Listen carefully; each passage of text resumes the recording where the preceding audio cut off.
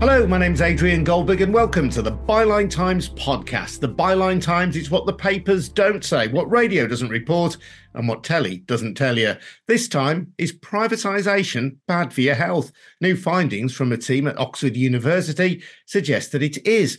Researchers looked at 13 long-term studies from well-off countries, including the UK, to examine what happened before and after public health provision was outsourced.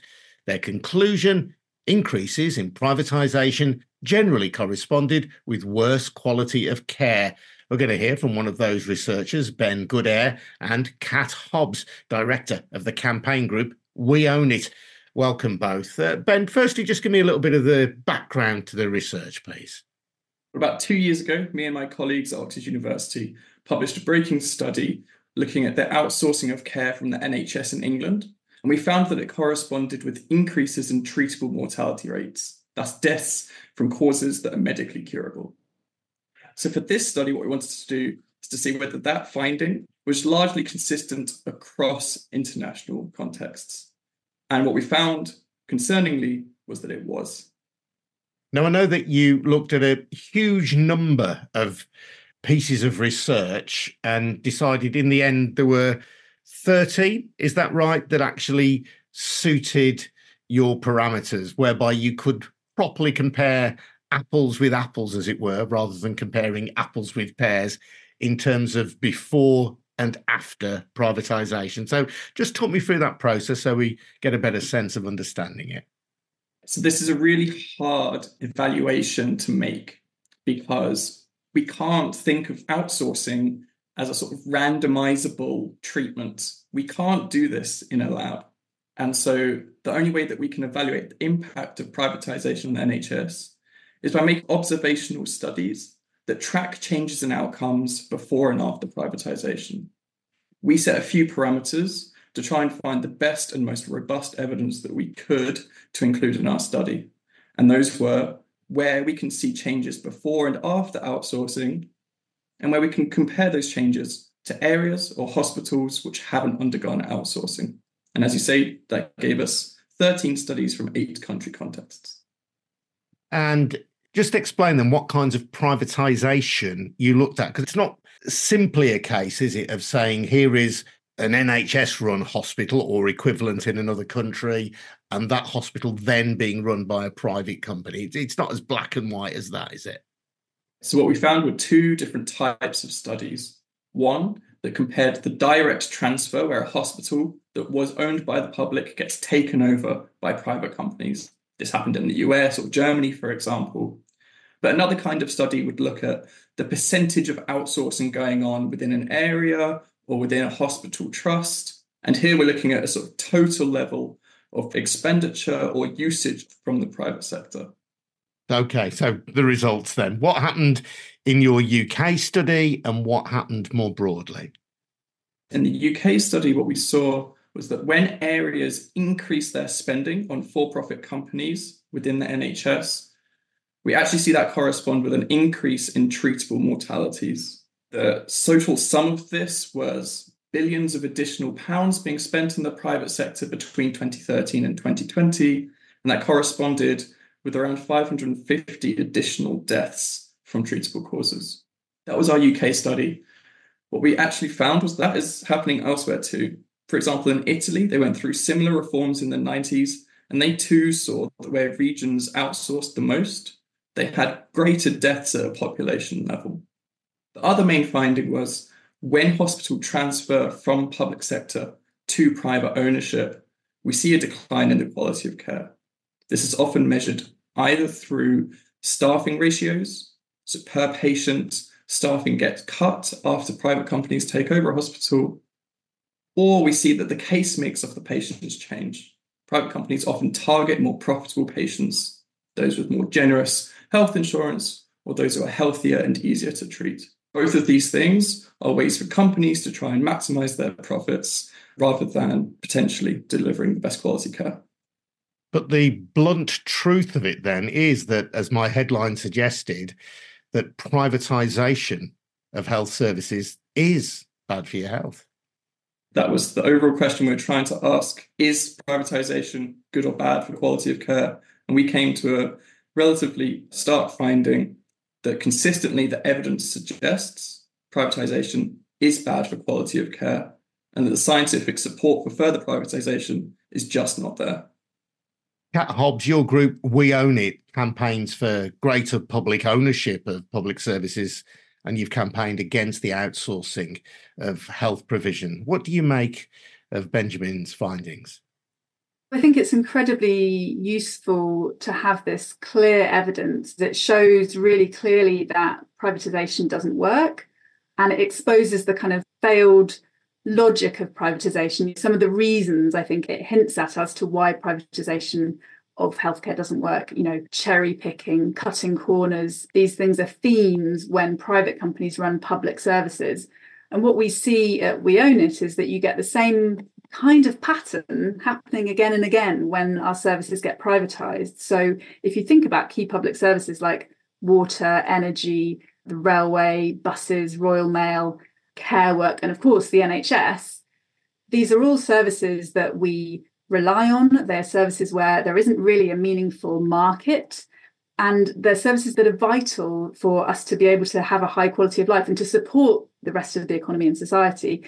And what happens when you privatise those services, we see again and again, is that we, the public, end up paying more and getting less and getting a worse service. And we also lose out on accountability as well. It gets kind of taken out of our hands. And we see those same kinds of patterns occurring in the NHS. So the research that Ben led on at Oxford University around the unnecessary deaths linked to outsourcing, 557 unnecessary deaths because private companies working in the NHS want to prioritise making a profit. That is their duty to their shareholders. Their duty is not to their patients.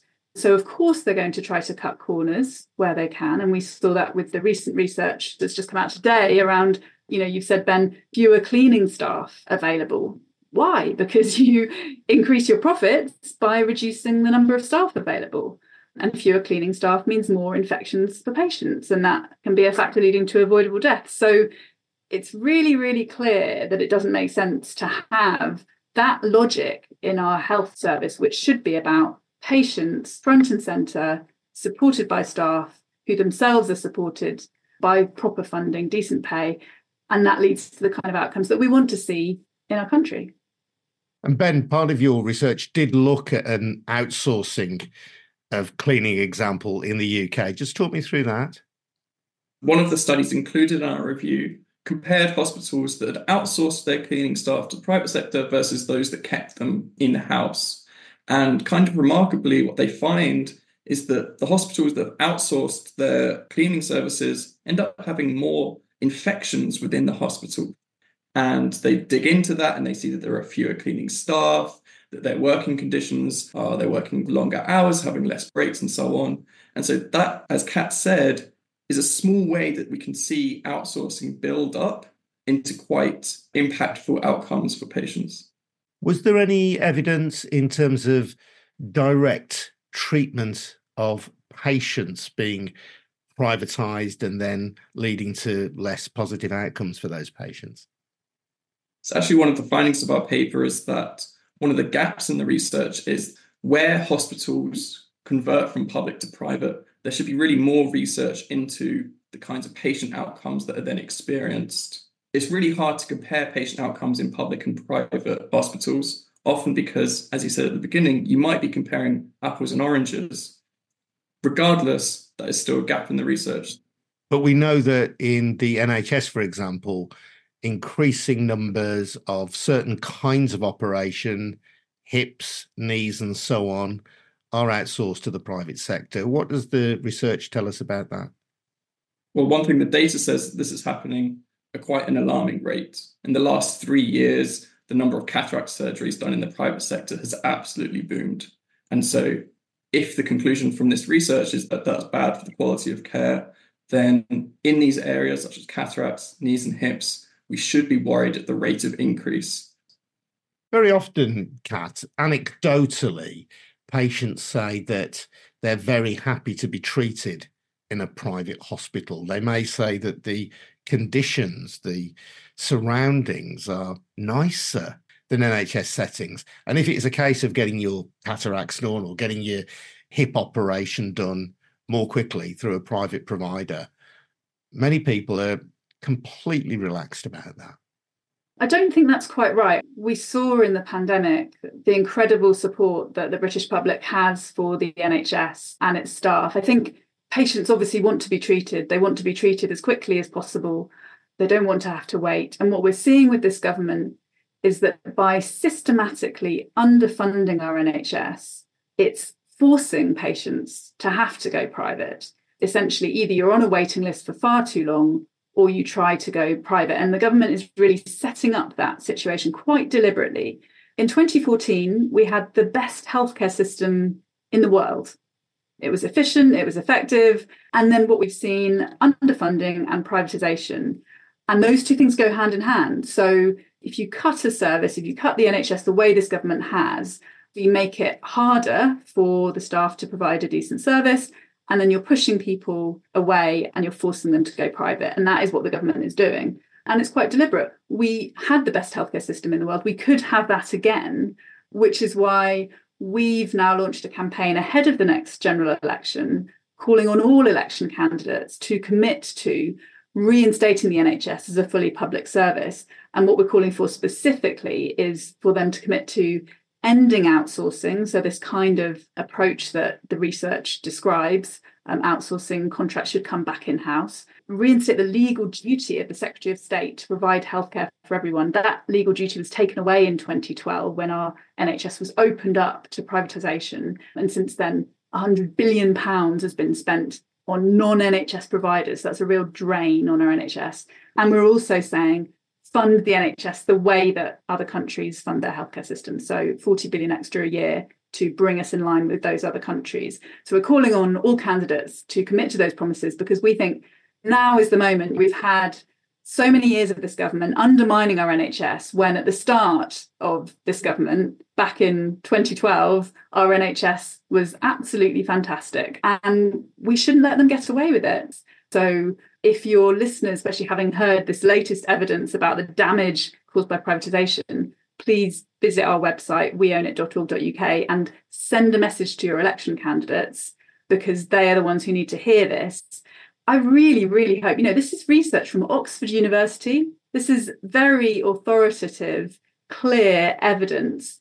And I think I really want to see Wes Streeting, Shadow Health Secretary, and Victoria Atkins, the Health Secretary, reading this research and saying, look, if we're expecting to be in government after the next election, what are we doing allowing private companies to take chunks of our NHS when we know the outcome for patients will be worse as a result? We see that from this research. What on earth are we doing allowing more and more privatisation? We should be putting a stop to it, reversing it, taking back our NHS so that it can work for patients and not for a handful of shareholders. Then, of course, correlation is not the same as causation, is it? So you've measured health outcomes before privatisation, you've measured health outcomes after privatisation, and overall they show a decline in health outcomes. That's not proof of a link, is it? No, of course not. And as researchers, what you're always really worried about is that something else might be happening at exactly the same time, which is then causing the outcomes to change. However, all the studies included in our review, the researchers will do their best to try and account for that, to try and think of those reasons, and will tend to conclude that, as far as we can say, this is the best estimate that we have of the impact of outsourcing. And so, while we can't do a randomized experiment of this stuff, if we want science to inform our understanding of the impacts of outsourcing and privatization, then we really do have to rely on these best estimates made by observational studies, which, while can't absolutely claim causality, can get as close as possible. You did find some positive spin to privatisation, didn't you? I think in Croatia, where there were some pluses for patients. That's right. So our results were not completely unanimous, And there were two studies which were a little bit interesting in going against the trend. One found that after privatisation, for example, patients got access to phone calls from their primary care that they didn't have when it was public sector. Another paper found that when certain workers were outsourced to the private sector, they started claiming fewer hours of illness. This was their measure of quality of care. Were workers going off sick, perhaps from accidents or something like this? They were like, that's interesting. And they followed that up with a qualitative study. And what they found was actually what might be happening is just an underreporting from the private sector companies relative to the public sector. This is another theme that you see across privatization. When we rely on self-reported data from hospitals, when we outsource those things, we can't always trust it. So that study itself is interesting for both finding something positive, but saying, actually, we don't know that we can trust this finding because the data that we're relying on is reported by private companies that have incentives to underreport it.